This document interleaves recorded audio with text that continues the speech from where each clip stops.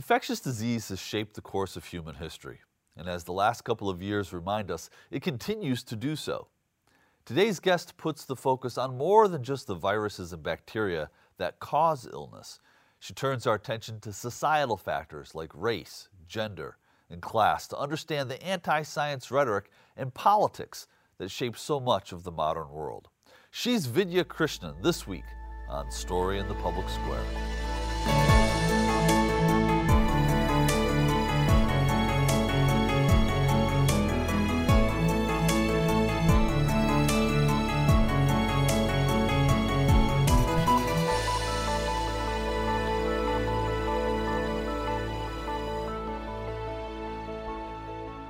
Hello and welcome to A Story in the Public Square, where storytelling meets public affairs. I'm Jim Ludes from the Pell Center at Salve Regina University. And I'm G. Wayne Miller with the Providence Journal. This week, we're joined by Vidya Krishnan, an award-winning journalist. She has covered health and science for 20 years, including reporting for The Atlantic, the Los Angeles Times, The Hindu, and the British Medical Journal. Her new book is Phantom Plague: How Tuberculosis Shaped History. She joins us from India. Vidya, welcome to the show. Thank you for having me. So, tuberculosis, why write a book about this disease and its history? I did not intend to write the book because I feel the same way. But I was reporting for, at that time I was working for The Hindu, and there were a lot of tuberculosis cases in India, which I was reporting on, but like a journalist with 300, 400 word stories. And it was not enough to capture what was being done to the society, but also it's an ancient plague. It has its own history. And I just went down a rabbit hole, which initially started as my own reading, but then I just found obscure episodes in medical history, and it kind of came together as a book. It took me a while to get there, though. So for an American audience that might not have a lot of familiarity with TB other than the skin test that they might get if they're traveling overseas, it's rare in the United States, but it is not rare in other parts of the world. Can you talk to us about the prevalence of tuberculosis globally? TB is, if I'm not wrong, there are 7,000 cases in the US as of last year, but in India, which is where most of the tuberculosis patients live, there were millions of cases. I'm getting the number wrong. There are 10.4 million globally, but out of it, 2 million live in India. And even within this, there is something called drug-resistant TB, where modern antibiotics don't cure this disease anymore. And what's happened is, like we know with COVID, with infectious respiratory diseases, it spreads very quickly in an interconnected world. So that's what's happening. Even though it's prevalent mostly in the global south, which is India and South Africa, Philippines, it's spreading slowly, and it's one of those, it's a pathogen that is slow, but it's relentless. And because antibiotics don't work anymore, it's more scarier in its current form than it was a century ago. So again, for those in our audience who might not be familiar with TB, can you just give us a brief overview of the epidemiology, what it does, what the symptoms are, and how it's transmitted, and the fact that in many cases without proper treatment, it's deadly? Just give us an overview, Vidya. Yeah, thank you for that question. There are actually 3 popular myths about tuberculosis: that it's a disease of the poor, it's a disease of the past, and that it's curable. And at this point, none of those 3 things are true. It's not a disease of the poor. It is actively spreading, and it infects anyone who comes in that ambit. It is not curable any longer because we have these versions of drug-resistant tuberculosis. And what happens with TB, it's a master mutator, the pathogen. It can get into your body and it can wait for months, sometimes years, in some cases even decades, waiting for the body's immunity to fall before the bacteria starts acting up. So globally, what happened is the HIV epidemic of the 90s was a huge springboard for TB because HIV does immunocompression. So the virus suppresses the immunity, and the bacteria, TB, then just ravages the body. And which is why South Africa, which had a terrible HIV burden, is one of the worst affected countries with tuberculosis. It has a burden second only to India. And it's one of those pathogens where it spreads, it just thrives in conditions that in countries like India, or even in ghettos where people are made to live in houses which are not well ventilated, and places where again the poorer people don't have access to healthcare and nutrition. So you don't just need medicines to cure the disease, you actually need nutrition, and you need clean housing and ventilation. And in big cities of the world, which is why the book is set between New York and Mumbai, in different 100 years apart, but in big mega cities of the world, the pathogen just thrives. So you mentioned New York and Mumbai, and we'll get to that in more depth in a moment, but the book opens in Rhode Island, and as you know, we are here in Rhode Island, and it opens in Exeter, Rhode Island in the late 19th century with Mercy Brown. I've written about Mercy Brown, as we discussed before we did the show, so I know that story, and I think a lot of people in Rhode Island know that story, but a lot of people don't know that story. Tell us about Mercy Brown and why her case was so important. Well, I started working on the book in 2016 because of a court case. And I was just at that point just reading all the material that I could lay my hands on. And I still remember sitting in my newsroom, coming across this paper in New England Journal of Medicine, which was about vampire panics. And it was kind of the open sesame for my book, because it's such a, as we said at the start of this conversation, TB is such a difficult conversation to have with someone. It's not a sexy disease, and it's very difficult to get a reader interested in TB. And here I had a vampire panic, and it was like I was very happy with the opportunity to mix the fabulous with the mundane, which is what this story of Mercy Brown was. The fact that people could be driven to act in such a way where they are just digging up graves was also to me very stark parallel with this is the early years of the coronavirus pandemic, and we were again seeing people behave just in panic, completely unreasonably in all sorts of ways. In India, there was a very brutal lockdown, but also people, when they're scared, they behave very weirdly with each other. So we had a lot of antagonistic behavior from the rich towards the poor. So, we had cases where rich people would ask their staff to change their clothes at the door. And there was all sorts of unscientific and bizarre magical thinking because, you're just afraid, and what you don't understand, you fear. And Mercy Brown captures all of it it's such a beautiful parallel to work with as a writer. I felt like I said, I still remember reading that paper years ago, and I was like, this is how I'm going to open the book. We're going to take a quick moment for station identification. This is Story in the Public Square, where storytelling meets public affairs.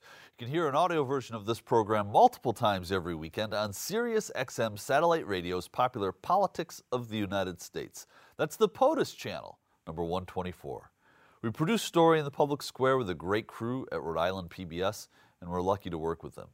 I'm Jim Ludes. On most days, you can find me running the Pell Center at Salve Regina University in beautiful Newport, Rhode Island. If you want to connect with me on Twitter, you can do so at JMLudes. Joining me as he does every week in the co-host chair is my friend G. Wayne Miller, who is an award-winning journalist with the Providence Journal and the author of 20 books. You can find Wayne on Twitter too at @GWayneMiller. And our guest this week is award-winning journalist Vidya Krishnan. For more than 20 years, she's been reporting on health and science, and her new book, Phantom Plague, traces the history of tuberculosis and the disease's impact on the world, including the danger it poses today. You can follow Vidya on Twitter at Vidya Krishnan, that's VIDYAKRISHNAN. Mercy Brown died of tuberculosis and was placed in storage, for lack of a better word, because it was during the winter. But she was exhumed, brought out of where she was after her death. And what was observed frightened people and really fed into the vampire myth. Talk about that piece of the Mercy Brown story. So her body had not decomposed because she had been kept in a crypt, as was customary during winter, and the family was waiting for the ice to thaw before they could give her a proper burial. And of course, when they went digging up, this one family had many members showing similar symptoms and dying. And back when Mercy Brown was alive, her neighbors thought of TB not to be contagious, but hereditary. So it ran in the family. And 3 members of the Brown family dying was proof enough. So the villagers decided to dig her up, and because her body had not decomposed because of a frigid winter, how the village folk interpreted that to mean was that she was crawling out of the grave and infecting her brother, who was also showing at that point similar symptoms. And it had sent the whole village in panic. And Exeter wasn't the only place. I talk about it in the first chapter of my book, how Exeter and Mercy Brown was the most publicized case of vampire panic, but it wasn't the only one. There were many cases and many families who could not find a way to explain why young, completely healthy people were suddenly dropping dead. And I am fascinated by the magical thinking, how we group think and explain away diseases before modern medicine. But then again, there is such a beautiful parallel to be made now in the 3rd year of the pandemic. We have anti-vaxxers in the US, but also in India. There are so many cases of magical thinking where there is just science denialism. And which is also why I kind of wanted to talk start talking about this completely out of ordinary episode from medical history, because the weird and obscure and bizarre episodes of our past are actually a very good mirror to see what we are doing even today across the world. The US has its own version of anti-vaxxers and science denialism. And in India, our government has been peddling yoga as a cure for coronavirus. And we keep repeating these mistakes, and which is actually why I wanted to center this story before we went deeper into the conversations. Vidya, when did you start researching and writing Phantom Plague? I started reporting on it in 2014 for newspapers, and Phantom Plague initially began as a long form essay for Caravan magazine, it's a brilliant Indian magazine that I write for. But at some point, because I was reading all sorts of history and, global politics, I had like 25,000 words, and I did not want to commit to the book at that point because I was reporting on the Rohingya crisis in Bangladesh at that point. And at some point, my friends just sat me down and had an intervention and said that I need to stop talking about TB over dinner and start typing. Well, I ask because the implications that you draw in the book and obviously in a conversation here, and also in some of the other reporting that I've seen you do in various outlets, really draws a distinction or a comparison between our experience in the pandemic and the historic experience with tuberculosis. Would the book have been different, you think, if we had not had this experience of the last few years? I wrote the first draft of the book in May 2019. And unfortunately, I did not have to change my editors when the pandemic hit. And then we went into lockdown in India in March. And we had a conversation with my publishers at Hachette. And we decided not to include coronavirus in the book just for this reason, because we keep making the same mistakes. And unfortunately, even down to the final chapters of the book, which focuses on access to medicine, we did not have to change a lot because I feel like our politicians and global health institutions have been very reliably and very predictably biased when confronted with a pathogen that's mutating and that's evolving and thriving. We have a health system that is not nimble-footed. And then it's also anchored down by our own racial biases and scientific biases. And we decided not to include COVID in the book. But with that distance, this question almost always is brought up in my interviews that that COVID is not mentioned in the book, but everything that applies that I talk about not just applies to COVID, but also applies to HIV. So we keep repeating the same mistakes. Well, I noted in a piece that you wrote for Neiman Reports at Harvard, and I'm going to quote it here. You wrote, "Phantom plague started a conversation about the role of race, gender, and caste in perpetuating plagues. As we grapple with the pandemic, we can no longer ignore the suffering wrought by a global approach to health that doesn't care for the most vulnerable among us. Everyone deserves access to safe and humane health care."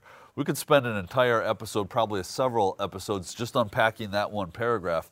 But in the case of tuberculosis, how have race, gender, and caste affected the perpetuation of that disease?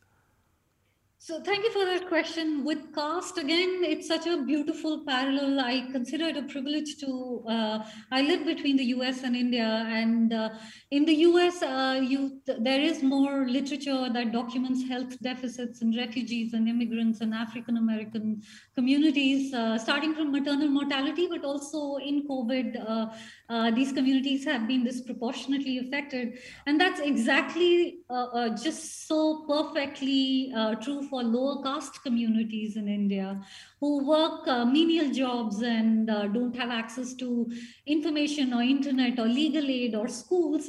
And they are also ghettoized. So they don't have access to, a housing which allows ventilated housing or parks for children to play in. And so the caste aspect, the caste and race aspect, of course, what it does is takes the vulnerable communities and just squishes them in a small landmass. And Mumbai is a perfect example of it. But it happens around the world.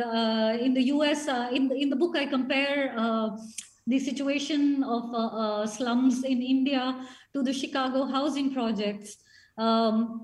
But the next portion of it was, it's just become impossible to talk about infectious diseases without talking about race and racial discrimination, because global health organizations, which is the WHO and the WTO, the Gates Foundation, they're all based in the global north. And over again with HIV, but with also TB, what we see now is as antibiotics become less and less effective, with TB, what they're doing is Indian patients who are profiled in the book don't have access to newer therapies because these therapies are under patent monopolies. And essentially, and they are all taxpayer invested. So the R&D was initially by American taxpayers. The NIH invested in new TB medicines, much the same way as we see with COVID technologies as well. But they're not available to the places where the disease are the most. So post-colonial Black and brown nations in Asia and Africa have the most infectious diseases. But what we do is wall them in and we save the medicines for what happens if drug-resistant TB infects patients in the US or in Europe. And a perfect example of this was Ebola. Ebola had been spreading in West African nations forever. And I happened to be in Seattle when there was a nurse who'd come back and she was infected. And very quickly we arrived at solutions. And the book kind of forces a conversation about the moral core of an argument that basically legislates medicines the same way we talk about iPhones or refrigerators. And it's no longer tenable because as COVID has shown, if infectious diseases, especially respiratory infectious diseases, are spreading, it doesn't matter that they are ricocheting in India or in Mumbai for now.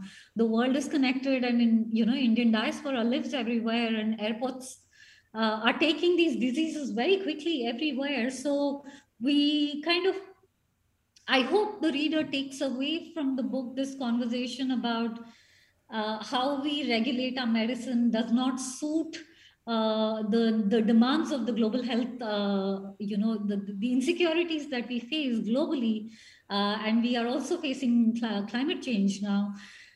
They will not be solved by us being myopic and greedy and trying to save medicines when what we need is to share medicines.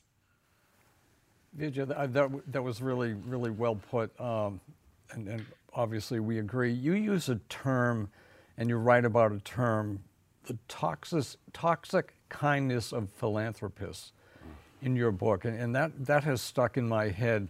Can you break that down for us? It sounds, well, it doesn't sound like, it's a hindrance to the cause.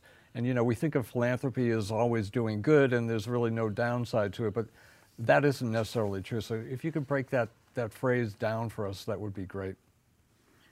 Thank you for that question again. Philanthropy, one of the things I really want the reader to think about the book is how we cannot solve our problems in global health with charity. But more importantly, Asian and African countries are not asking for charity. Everything we know about medicine, we know from experimentation on colonial subjects in the US. We know about medicine from experiments on slaves. So we can't look at medicine as something that belongs to the Western world because they are genius. And with philanthropy, the problem essentially is that I'm quoting Chinua Achebe, the Nigerian poet and author, who says that charity is the opium of the rich. And that's where we are with Gates Foundation. I don't know if you saw the news around the second wave in India. India was devastated by second wave, and India is the Gates Foundation's largest laboratory. And it begets this question: where is all that money going that Gates Foundation is throwing into India, instead of equipping Indian structures, instead of passing the mic? Philanthropic organizations speak for the nations. So there is this conversation in Global Health about talking about plagues in tropical regions in post-colonial nations, mostly as not overcomable because they don't listen to us. But the problem here is not, the whole point of tropical medicine within Global Health emerged as a research subject when medicine became a tool of colonial expansion. And it's a long-winded way to come back to charity. Charity essentially enforces the same unequal power symmetry. Even as we speak, with COVID, there have been donations for COVID vaccines, but most of African nations have received these donations, especially from US and Canada. None of them are mRNA vaccines. Many of these donations reach the Asian nations when they're close to expiry. And none of it actually even has the interest of protecting the health of the most precious assets of our country, which is our people. And Black and brown people, again, are disproportionately affected by this. I personally believe that we do have a very toxic situation with philanthropy, just reinforcing and perpetuating plagues, because it's never enough. In a pandemic, or tuberculosis is also a pandemic. It's spread around the world. We just don't use that word. In a pandemic, what we need is decentralized vaccine supplies. But what we have is a situation where Geneva, WHO, has control of COVAX facility. So India manufactures the bulk of the vaccine and ships it to Geneva, which then decides how much goes to Africa and Asia. And it's like, your house is on fire and you have a centralized water supply.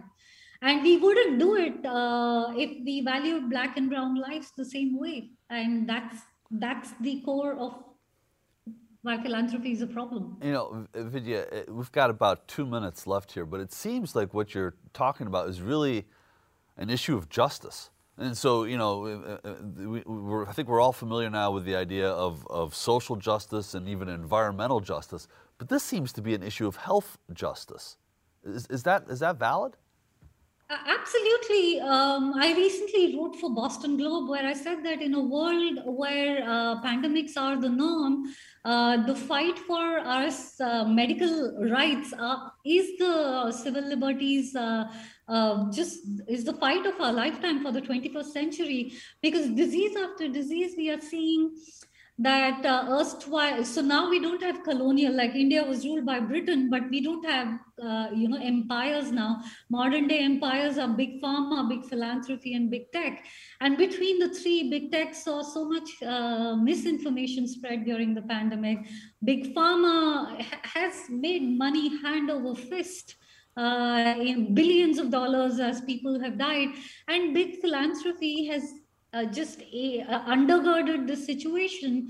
And unless we go back to the structural root of these problems, we are going to be stuck in these parallel forever pandemics.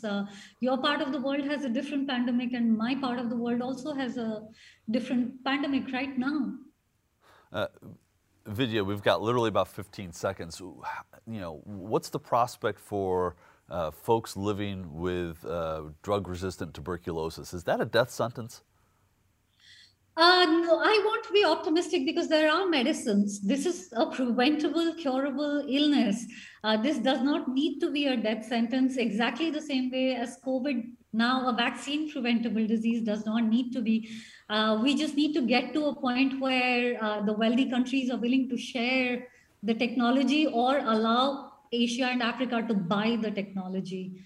This gridlock over vaccine has to end. Well, Vidya, this is a hugely important conversation. We're so grateful for you for joining us today. The book is Phantom Plague. It's an important read. That is all the time we have this week, but if you want to know more about Story in the Public Square, you can find us on Facebook and Twitter or visit pellcenter.org, where you can always catch up on previous episodes. For G. Wayne Miller, I'm Jim Ludes, asking you to join us again next time for more Story in the Public Square.